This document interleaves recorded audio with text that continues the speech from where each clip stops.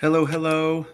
Here we go, people. This is going to be view number 3. I think I'm going to call this view Ancient War Language. Ancient War Language. And I'm going to have Paul Copan, who is a professor of theology at, I don't remember where he's at. I think he's in San Diego somewhere. But you can look him up. He wrote the book, Is God a Moral Monster? Paul Copan, C-O-P-A-N. And I'm going to have you listen to his presentation that he gave at an apologetics seminar. So there'll be 2 sections I'll have you listen to. So here we go.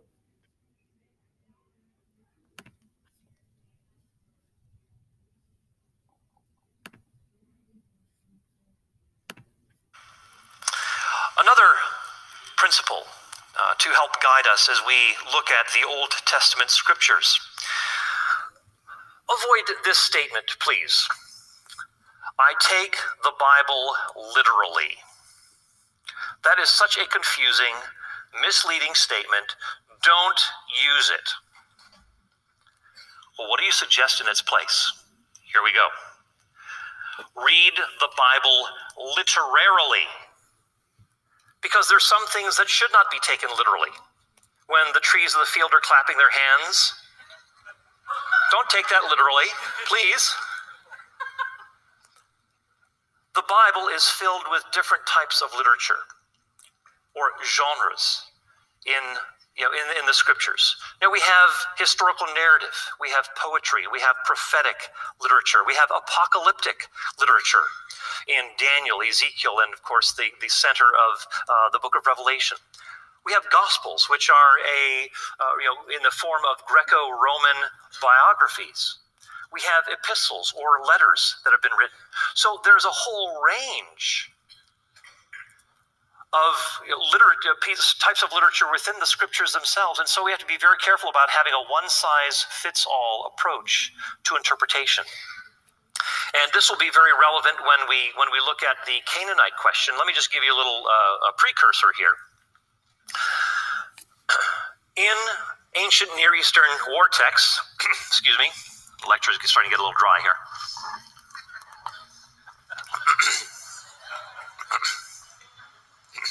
What are you going to do? He's a punny guy, punny.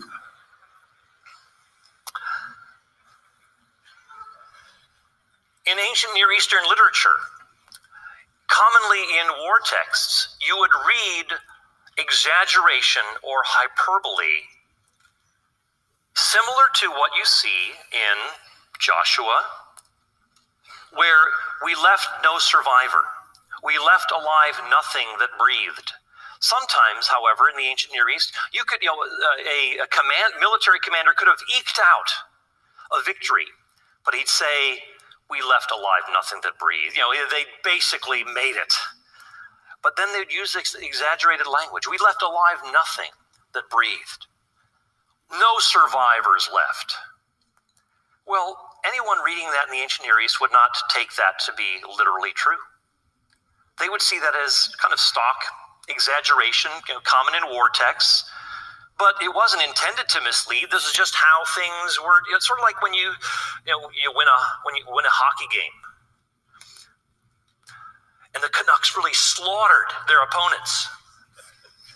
Would that were so, right? Yeah, that's just coming through all the way. And wish you guys well. I'm not a hockey fan myself, but pulling for the Canucks here for you guys. But in basketball or whatever, this is commonly used. We annihilated those guys. Well, no one takes that literally. Everyone understands that this is hyperbole or exaggeration. In fact, the very language that is being used of the Canaanites, leave alive nothing that breathes, or utterly destroy them. It's interesting that God uses that very term when he is going to bring judgment on the people of Judah For example, in Jeremiah 25:9, God says, "I will completely destroy them." Same word that's used for the Canaanites. He's talking about the people of Judah. Through the Babylonians are going to invade, and they're going to take Judah, captive. They're going to take some into exile, but most of the people will remain behind in the land of Judah. But God yet says, "I will utterly destroy them." He says, "I will make them an object of horror and scorn and everlasting ruin." In fact, in Jeremiah 9:11, he says, "I will lay waste the towns of Judah so that no one can live there." Again, this is exaggeration. This is hyperbole. And that same term that is used for the Canaanites is also used of Judah. But again, we know that there were lots of people from Judah who survived. They were not utterly decimated. And it's interesting, too, that when you read in the book of Joshua, you'll see language, and again, I've given you some notes on this, but we'll just get there when we get there. But I mentioned that the very kind of language that is being used for the Canaanites is being used for the people of Judah, and we see that kind of exaggeration that is common in ancient Near East also being used in the scriptures. And we also read that when there is mention of no survivors, we'll often see on the next page in the scriptures lots of survivors left. So, for example, it looks like Joshua is talking about they had rest on every side, all their enemies wiped out, no survivors left. Well, then we read in Judges, which is literally connected to Joshua, and we see that there are Jebusites who could not be driven out. We see lots of people who are still in the land. In fact, even at the end of Joshua, he talks about the nations that remain among you to this day. So he is recognizing that there are lots of people still in the land. In chapter 11, the Anakites, the sons of Anak, were mentioned that they were utterly wiped out. None left. Then we get to chapter 14, and Caleb says, boy, there are lots of Anakites left in the land, in the hill country. So he's going to go, and they're going to do battle and so forth. Well, what's happening? It's interesting. I was on I did a radio debate with an atheist, or for the president of the London Humanist Society, Norman Bachrach, and you can find this on the internet. And Norman Bachrach and I were going back and forth on this. He said, if you say that you can't take the Bible literally when it says we left alive nothing that breathes, then what can you take literally in the Bible? I said, well, why is it that you're taking only one side of the ledger literally, but you're totally ignoring all those survivors that were left? Lots of them. I said, so, it seems like you're not playing fair here. You're saying you need to take this literally, but you're ignoring all those survivors that remain. Lots of people. I said, you can't have it both ways. I said, if you take both literally, they're going to contradict each other. But I think if you understand what is going on in the ancient Near East, that they used exaggeration and hyperbole, it puts all of these things into proper perspective. So there is no inherent contradiction here. So we have to avoid the misleading statements that are often made about taking the Bible literally. And what we need to do is read the scriptures more carefully, not more superficially, but more carefully, attending to the text in greater detail, so that we'll actually see more clearly what is going on here. And so we just recognize that there are different types of literature in the scriptures that demand different ways of interpreting. Let me just finish on this with just an example. Historical narrative. The principle for interpreting historical narrative is going to be pretty much diametrically opposed in methodology to how you interpret apocalyptic literature like Revelation 4 through the middle of chapter 22. You basically, in historical narrative, you assume that something is literal unless there's strong reasons for taking it figuratively. When you get to apocalyptic literature, you basically assume that something is symbolic unless there are strong reasons to take it literally. So again, you can't have a one-size-fits-all approach to interpreting scripture. So beware of that line, do you take the Bible literally? That's not a fair question. Say, no, I take the Bible literarily, taking each genre or type of literature within scripture on its own. And if you want to read a little bit more on this, I may be overshooting my time here. Do I go to 12? Oh, praise the Lord. Thank you. All right, very good. That's good. So I like to say I felt like I was the Egyptian mummy, pressed for time.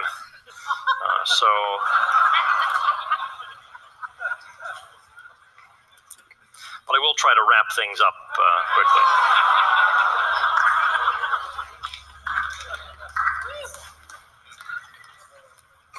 Don't you think so? Okay, all right. Otherwise, I could just babble on and just go nowhere. Good stuff. All right. Well, as we come now to the third portion of my talk, and you have a handout there. It's actually taken from an article that I wrote with a friend of mine, Matt Flanagan, published in the Christian Research Journal. And so this is just a pared down version of that I'm passing on to you in the handout.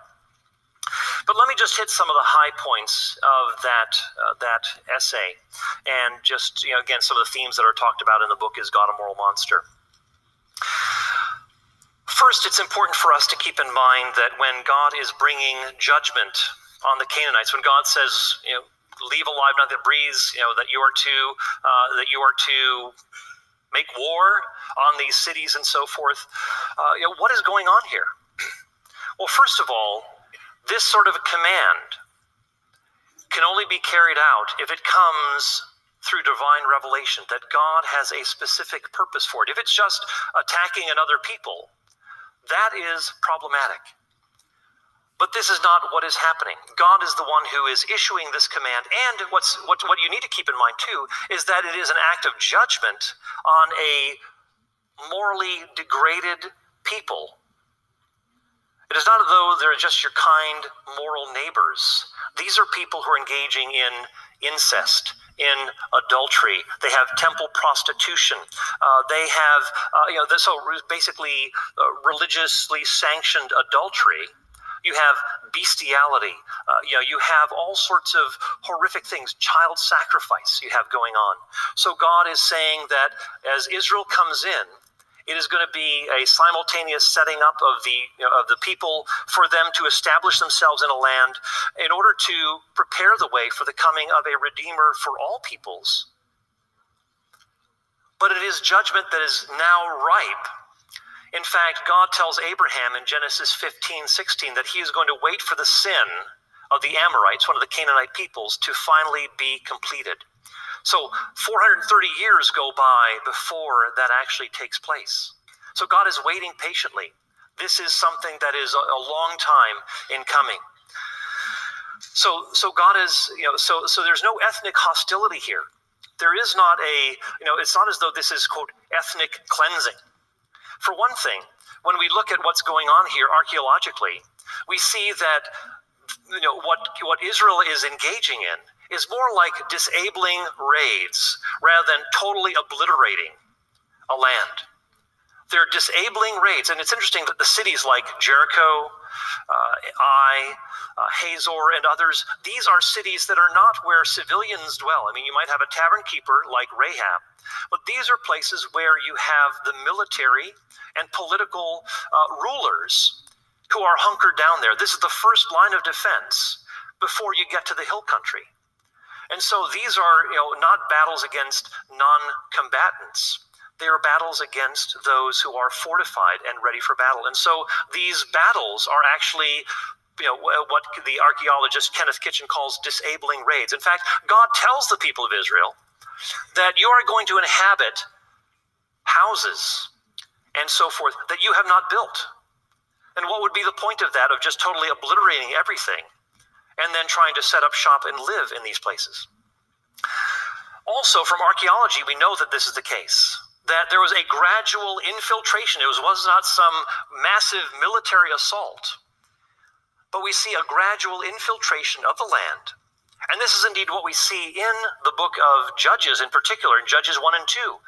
These Canaanites are entrenched there. They are hunkered down. There are lots of people who are in the land. And so what we have here is basically, for about a period of 200 years, there is this gradual assimilation that takes place. Yes, some military incursions are involved, but it's more a matter of process and infiltration. And this is borne out in the archaeological record as well as in the scriptures. So we see that there is something more going on here than just some sort of a massive assault. It's not ethnically motivated. In fact, remember Rahab, she is the one who is this tavern keeper, also prostitute, who becomes part of the people of God. At the end of chapter 8 in Joshua, we see these Canaanite peoples, the Shechemites, who are actually participating in the reading of the law, and they are really listening to the word of God as Gentiles, as foreigners. And so they are, it seems like they are also being welcomed into the people of God as Canaanites, but yet open to receiving the word of the Lord. A couple of other things to keep in mind here.